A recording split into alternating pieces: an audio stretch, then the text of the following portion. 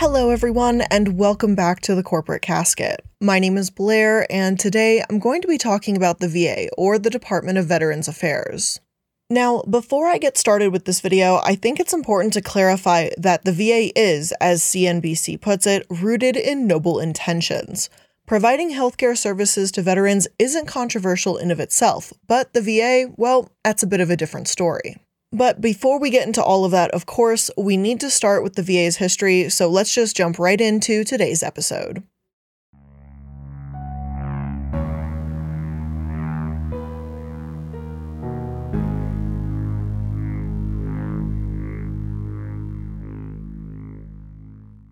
The Department of Veterans Affairs has roots that can be traced all the way back to 1636. According to the VA's website, when the Pilgrims of Plymouth Colony were at war with the Pequot Indians, the Pilgrims passed a law that stated that disabled soldiers would be supported by the colony. As important as disabled soldiers receiving support may be, I'd say a far more accurate version of events would be that the Pequot Native Americans were massacred as opposed to any war you might have in mind. Pilgrims and Native American history aside, though, the next step in establishing the VA came over a century later in 1776. Then, the Continental Congress encouraged enlistments during the Revolutionary War, providing pensions to disabled soldiers. The VA website states, "In the early days of the Republic, individual states and communities provided direct medical and hospital care to veterans." In 1811, the federal government authorized the first domiciliary and medical facility for veterans. Also in the 19th century, the nation's Veterans Assistance Program was expanded to include benefits and pensions not only for veterans, but for their widows and dependents. Following the Civil War, many state veteran homes were established. Since domiciliary care was available at all state veterans' homes, incidental medical and hospital treatment was provided for all injuries and diseases, whether or not of service origin. Indigent or disabled veterans of the Civil War, Indian Wars, Spanish-American War, and Mexican border period, as well as the discharged regular members of the armed forces, received care at these homes. It wasn't until 1917, when the U.S. entered World War I, that a new system of veterans' benefits was established. There were programs for disability compensation, insurance for service personnel and veterans, and vocational rehabilitation. By the 1920s, 3 different federal agencies administered the various benefits: the Veterans Bureau, the Bureau of Pensions of the Interior Department, and the National Home for Disabled Volunteer Soldiers. The first consolidation of federal veterans programs was August 9, 1921, when Congress combined all World War I veterans programs to create the Veterans Bureau. The second consolidation came 9 years later on July 21, 1930, when President Herbert Hoover signed Executive Order 5398 and elevated the Veterans Bureau to a federal administration, giving it the name it has today, the VA. This was in part because of World War I, the first fully mechanized war, which exposed soldiers to mustard gas, chemicals, and fumes that required specialized care when the war was over. Years later, however, after World War II, there was a vast increase in the veteran population, and Congress enacted large numbers of new benefits for war veterans, the most significant of which was World War II GI bills signed into law June 22, 1944. It is said the GI Bill had more impact on the American way of life than any other law since the Homestead Act of 1862. The GI Bill placed VA second to the War and Navy departments in funding and personnel priorities. Modernizing the VA for a new generation of veterans was crucial, and replacement of the old guard World War I leadership became a necessity. The VA Home Loan Guarantee Program is the only provision of the original GI Bill that is still in force. Between the end of World War II and 1966, 1/5 of all single-family residences built were financed by the GI Bill for either World War II or Korean War veterans. From 1944 through December 1993, the VA guaranteed 13.9 million home loans valued at more than $433.1 billion. To assist the veteran between discharge and reemployment, the 1944 GI Bill also provided unemployment benefits of $20 per week to a maximum of 52 weeks. It was a lesser amount than the unemployment benefits available to non-veterans. This assistance avoided a repetition of the World War I demobilization, when unemployed veterans were reduced to relying on charities for food and water. So, is the VA rooted in good intentions? Absolutely. Helping veterans find homes, receive comprehensive healthcare, and unemployment benefits is a worthy cause. Emotional rehabilitation for veterans with PTSD is important, and so is helping veterans re-enter the workforce when, for so many, it can present a major challenge. The VA is also supposed to help homeless veterans off the streets and claim that no veteran should be without a place to call home. This is what the VA was intended to help with, and to some extent, they have. I'm not saying throw the whole system away completely, but at the very least, the VA does need some serious help. One issue I saw brought up consistently in my research was the quality of care these veterans receive. Even though I'm going to use news articles and reputable sources as per usual, I also asked a veteran that I know directly if he had any experience with the VA. The veteran in question will be named John. He was deployed in Afghanistan as an infantryman for 13 months from 2012 to 2013 when he was 20 and 21 years old. I asked him what his experience was, and he said he didn't even get a VA card because he had to wait hours and hours online trying to even sign up. I heard so many bad stories, he said, that I felt like I would just be better off without them. The doctors at the Army were fresh out of school, not experienced or really ready for what they were doing, and I didn't think the VA would be much better. I felt like if I got a VA card, I was signing up for welfare. I didn't want to be treated like that. John says he was lucky he didn't need them as much as some of his fellow veterans because, in his colorful language, they're all rude and disrespectful to deal with and they don't really help too much. They stand around with their fingers up their you-know-whats. The treatment and stories he's talking about are, unfortunately, not uncommon.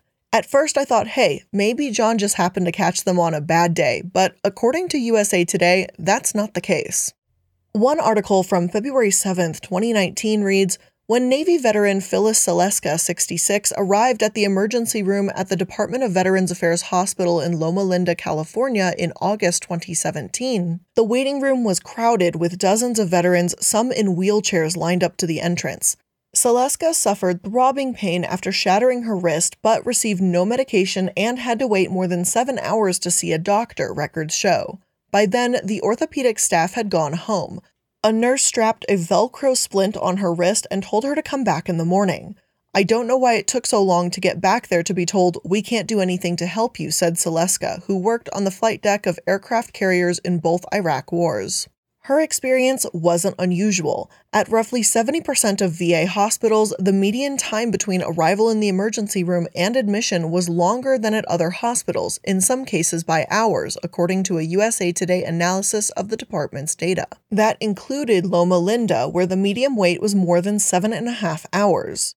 The USA Today analysis provides the most comprehensive picture of how 146 VA medical centers compare with other healthcare facilities on an array of factors.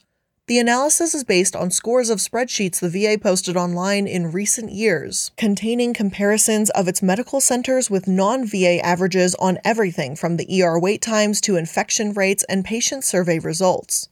There were a couple positives, like VA hospitals reporting lower death rates than other facilities since they stacked up on preventions of post-surgical complications, yet dozens of VA hospitals had higher rates of preventable infections and severe bed sores, a potential sign of neglect.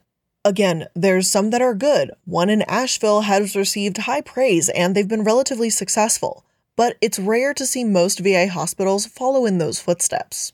On patient satisfaction surveys, veterans overall were less likely than non-VA patients to say medical workers treated them with respect or listened to and respected what they had to say, the US Today analysis found. They were less likely to recommend VA hospitals to others and rated their medical care providers lower. The VA scorecards analyzed by USA Today feature questions for inpatients and outpatients about their healthcare experiences. Nearly every VA facility, 141 out of 146, scored lower than other facilities on a majority of questions surveyed. In one case, a man named Stephen Wilson took photos of the VA hospital room his son, a veteran of the U.S. Army, was assigned to. To say the room was unsanitary would be an understatement. There was garbage all over the counter, no place to wash hands, and the instruments weren't cleaned. Need I remind anyone that that was in fact a hospital room? Unsanitary conditions might happen when you're out and about in stores or restaurants or whatever. People make messes all the time. But of all places to have an unsanitary condition, a hospital should not be one of them. But this case was just a drop in the bucket. It's nothing compared to what's happened in other VAs. In 2014, the Salt Lake Tribune wrote, "The director of Salt Lake City's Veterans Hospital has been deployed to Phoenix to oversee the medical center at the heart of a nationwide controversy over veteran waiting time and deaths." Stephen Young will oversee the Phoenix VA healthcare system on Monday, the Department of Veterans Affairs announced. The Phoenix VA is responsible for an estimated 85,000 veterans and an operating budget of about $500 million. The move comes as the Phoenix VA tries to restore its reputation while it's under investigation for possible patient deaths. In recent weeks, critics of the VA system have alleged that administrators in Phoenix kept an off-the-books list to conceal long wait times as 40 veterans died waiting to get an appointment. Director Sharon Hellman and 2 other employees were placed on administrative leave on May 1st. The claims are the latest to emerge as VA hospitals around the country struggle to handle the huge volume of patients who need medical attention, including aging vets and a newer influx from wars over the last decade. In the past year, VA facilities in South Carolina, Florida, Georgia, and Washington state have been linked to delays in patient care or poor oversight. Government investigators reported this month that employees at a veterans medical clinic in Fort Collins, Colorado, were instructed to falsify records to make it appear as though patients were getting appointments close to the day requested. What's most sad of all is that this article says things are slowly improving. So if this is improvement, well, what does that say about where they've come from, you know? Now, before we move on here, I want to understand what happened in Phoenix, and luckily for me, there obviously was an investigation done. I mean, falsified records and wrongful deaths probably don't happen in every VA, but I wanted to know how it happened in this one, or, if it even did in the first place. According to a report put out in 2014 by the VA Office of the Inspector General, they reviewed allegations at the Phoenix VA healthcare system that included gross mismanagement of VA resources, criminal misconduct by VA hospital leadership, systemic patient safety issues, and possible wrongful deaths. We initiated this review in response to allegations first reported to the VA OIG hotline. We expanded our work at the request of the former VA Secretary and the Chairman of the House Committee on Veterans Affairs following an HVAC hearing on April 9, 2014, on delays in VA medical care and preventable veteran deaths. Since receiving those requests, we have received other congressional requests, including those submitted by the chair and ranking members of the following committees or subcommittees. A whistleblower in February 2014, the report states, alleged that 40 veterans died waiting for an appointment. From their review, they identified 28 instances of clinically significant delays. But of those 28 cases, 6 were deceased, not 40. They also identified 17 care deficiencies that were unrelated to access or scheduling, and of the 17 patients, 14 were deceased. They also found problems with access to care for patients needing urology services, dealing with diseases in the urinary tract system. They also state, our analysis found that the majority of the veteran patients we reviewed were on official or unofficial waitlists and experienced delays accessing primary care. In some cases, pressing clinical issues required specialty care, which some patients were already receiving through VA or non-VA providers. For example, a patient may have been seeing a VA cardiologist, but he was on the waitlist to see a PCP at the time of his death. While the case reviews in the report document poor quality of care, we are unable to conclusively assert that the absence of timely quality care caused the deaths of these veterans. And I want to be fair here, and I don't want people walking away from this saying that people absolutely died as a result of long wait times. Those are the allegations, but they haven't been proven. We can't know for a fact if some patients would have been alive today had they had an earlier appointment in the VA. However, what is true and what has been proven is that there are gross mishandling of schedules at the Phoenix location. The report states, as of April 22, 2014, we identified about 1,400 veterans waiting to receive a scheduled primary care appointment who were appropriately included on the PVAHCS-EWL, the electronic wait list. However, as our work progressed, we identified over 3,500 additional veterans, many of whom were on what we determined to be unofficial wait lists, waiting to be scheduled for appointments, but not on the official EWL. These veterans were at risk of never obtaining their requested or necessary appointments. PVA, HCS, senior administrative, and clinical leadership were aware of unofficial waitlists and that access delays existed. Timely resolution of these access problems had not been effectively addressed by PVA, HCS, senior administrative, and clinical leadership. From interviews of 79 PVA HCS employees involved in the scheduling process, we identified the following types of scheduling practice not in compliance with VHA policy. Some schedulers identified multiple inappropriate scheduling practices. 30 staff say they use the wrong desired date of care, resulting in appointments showing a false 0-day wait time. 11 staff stated they fixed or were instructed to fix appointments with wait times greater than 14 days. They did this by rescheduling the appointment for the same date and time, but with a later desired date.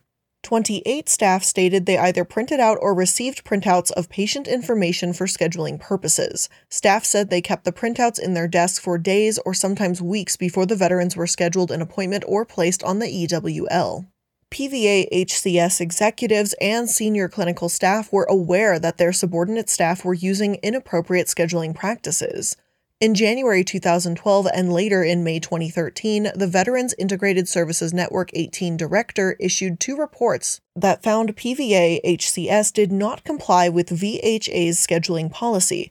As a result of using inappropriate scheduling practices, reported wait times were unreliable, and we could not obtain reasonable assurance that all veterans seeking care received the care they needed. Many of the allegations against the VA hospitals have some credibility, even if they're not quite as bad as some sources make them sound. Many of the medical facilities investigated were canceling appointments and rescheduling them to make wait times seem like less than what they were. And management at one facility directly told schedulers to do this. So yes, there were cases of delayed care without a doubt, and no one could argue, given that this is the VA, it makes it especially despicable that it would happen here, as opposed to a system that isn't federally funded by taxpayer dollars.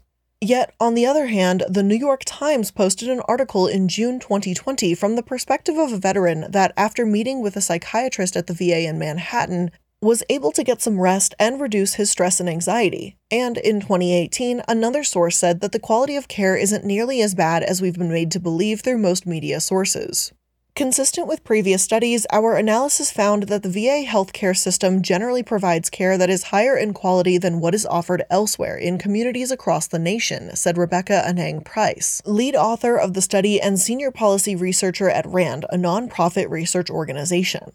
While the study found wide variation in the quality of care provided across the VA health system, the variation is smaller than what researchers observed among non-VA health providers. Some of the variation may be caused by patients being generally older and sicker at some VA facilities than at others, but researchers say the findings primarily suggest that the VA needs targeted quality improvement efforts to ensure that veterans receive uniformly high care at all VA facilities.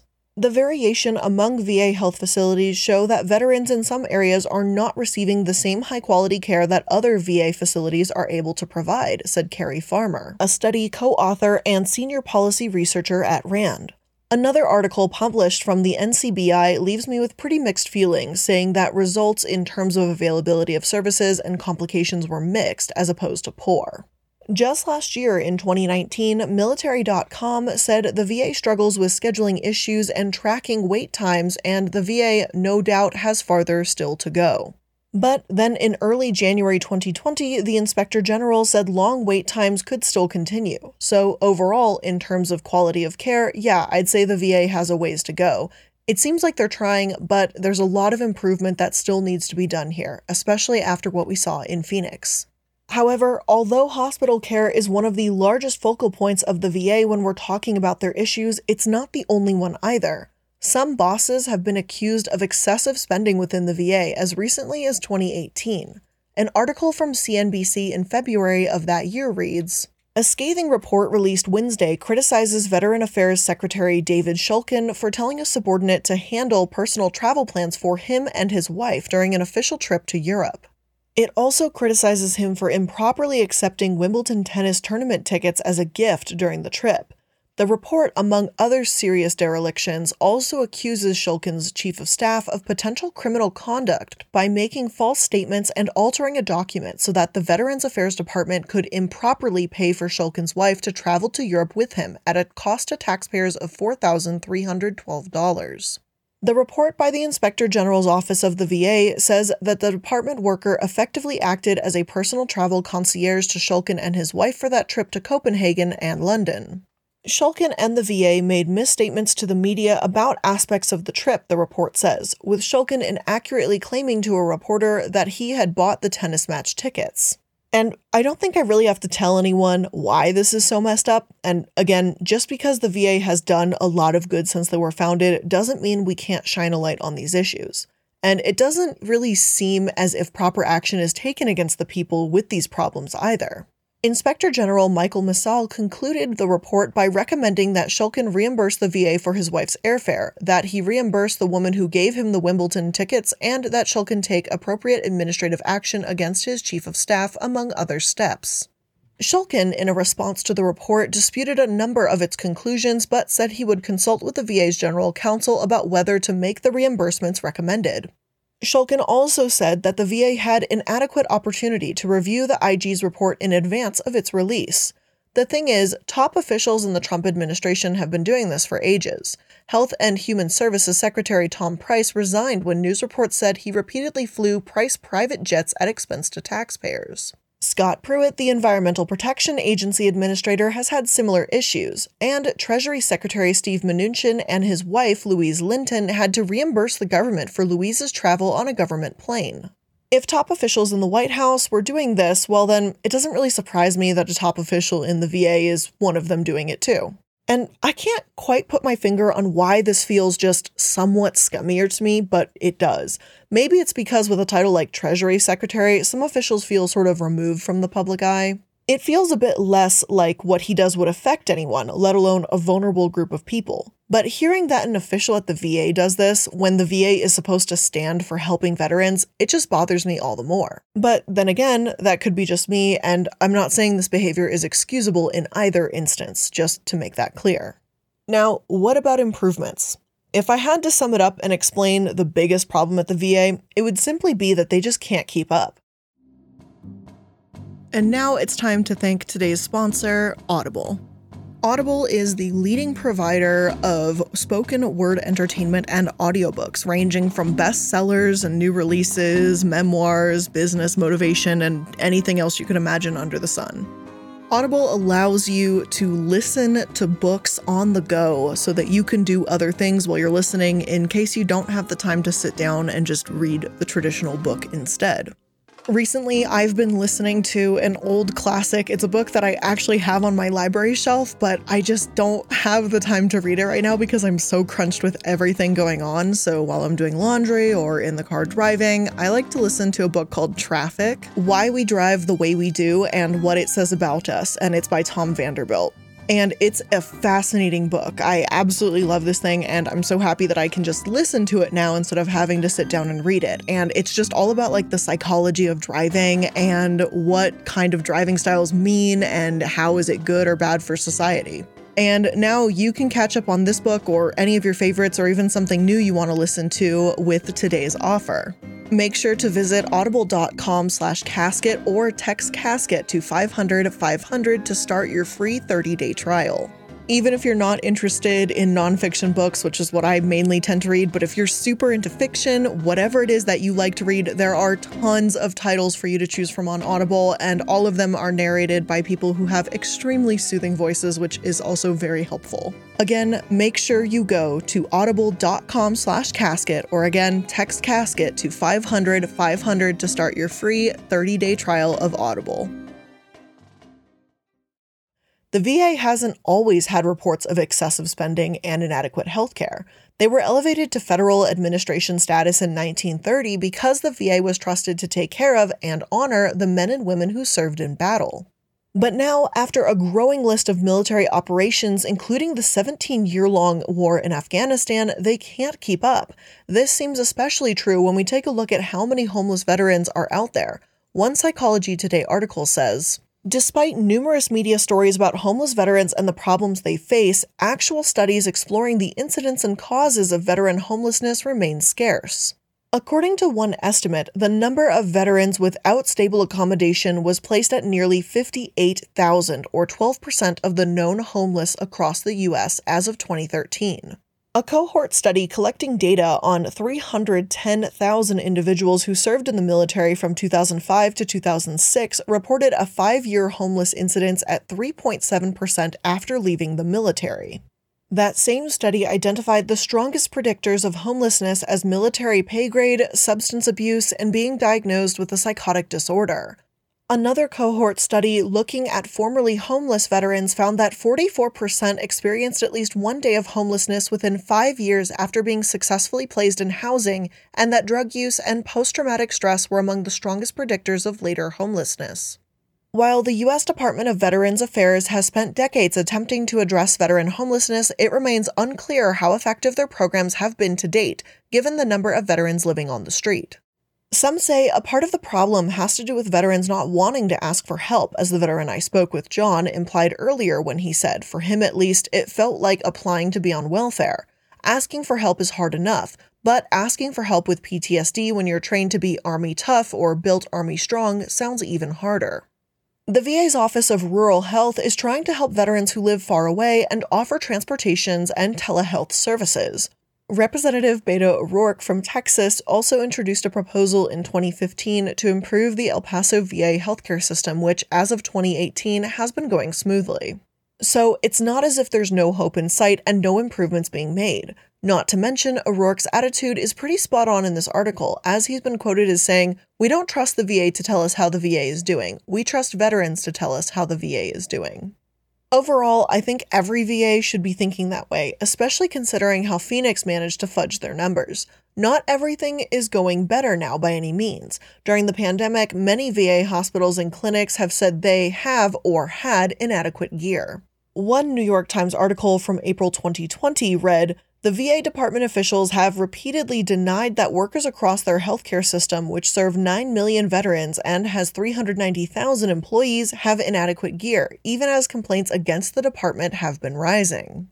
Overall, at least 1,604 workers have become sick with the coronavirus and 14 have died. The department until recently had been recommending that healthcare workers who tested positive for the virus return to work if they do not have symptoms, the opposite of advice the federal government has given the rest of the nation. The department now says people who are under investigation for possibly having the virus may come to work, not those tested positive. The VA has continually tried to shake the bad name it's gotten for itself, but it hasn't been easy. Despite some changes, a recent conviction in July 2020 certainly didn't help them. Rita Mays, who worked with the Lewis A. Johnson Veteran Affairs Medical Center in Clarkson, West Virginia in 2017 and 2018, administered fatal doses of insulin to military veterans who had not been prescribed it. She also pleaded guilty to a charge of assault with intent to commit murder in the case of an 8th patient who survived. Then, just a couple months later in August, the New York Times published an article that said an emergency room doctor at the center in Washington, D.C. was heard saying she did not care if a veteran who came in killed himself, which he later did. They also wrote that the recent slowdown over the Postal Service has also caused problems for veterans, who get roughly 80% of their prescriptions through the mail. For weeks, reports of a slowdown in the orders have mounted. Last week, several healthcare workers complained about the problem. A doctor at a Veterans Affairs Community Care Center in the Denver area said that roughly 15% of his patients reported that their drugs were going to the wrong place or not arriving at all. A colleague in New Orleans told him the center there had set up an outdoor tent outside the facility to help veterans scrambling for important medications like insulin. So, with all of this going on, is the VA getting better? Well, sort of. In some cases, yes, and in other cases, no, not really. I know plenty of people have had other problems with them, but these were some of the larger issues that I could find. Again, I don't want people thinking the VA does no good for anyone, simply that they're far from perfect, and I thought it was something worth discussing and bringing more awareness to. So, with all of that being said, that's where I'm going to end today's episode of The Corporate Casket. I hope you enjoyed this episode, and if you did, make sure to consider following the podcast to make sure you always stay up to date with the latest episodes. There's a new episode every Monday, Wednesday, and Friday to keep you entertained throughout the week. Thank you for listening to the newest episode of The Corporate Casket, and I'll see you in the next one. Bye!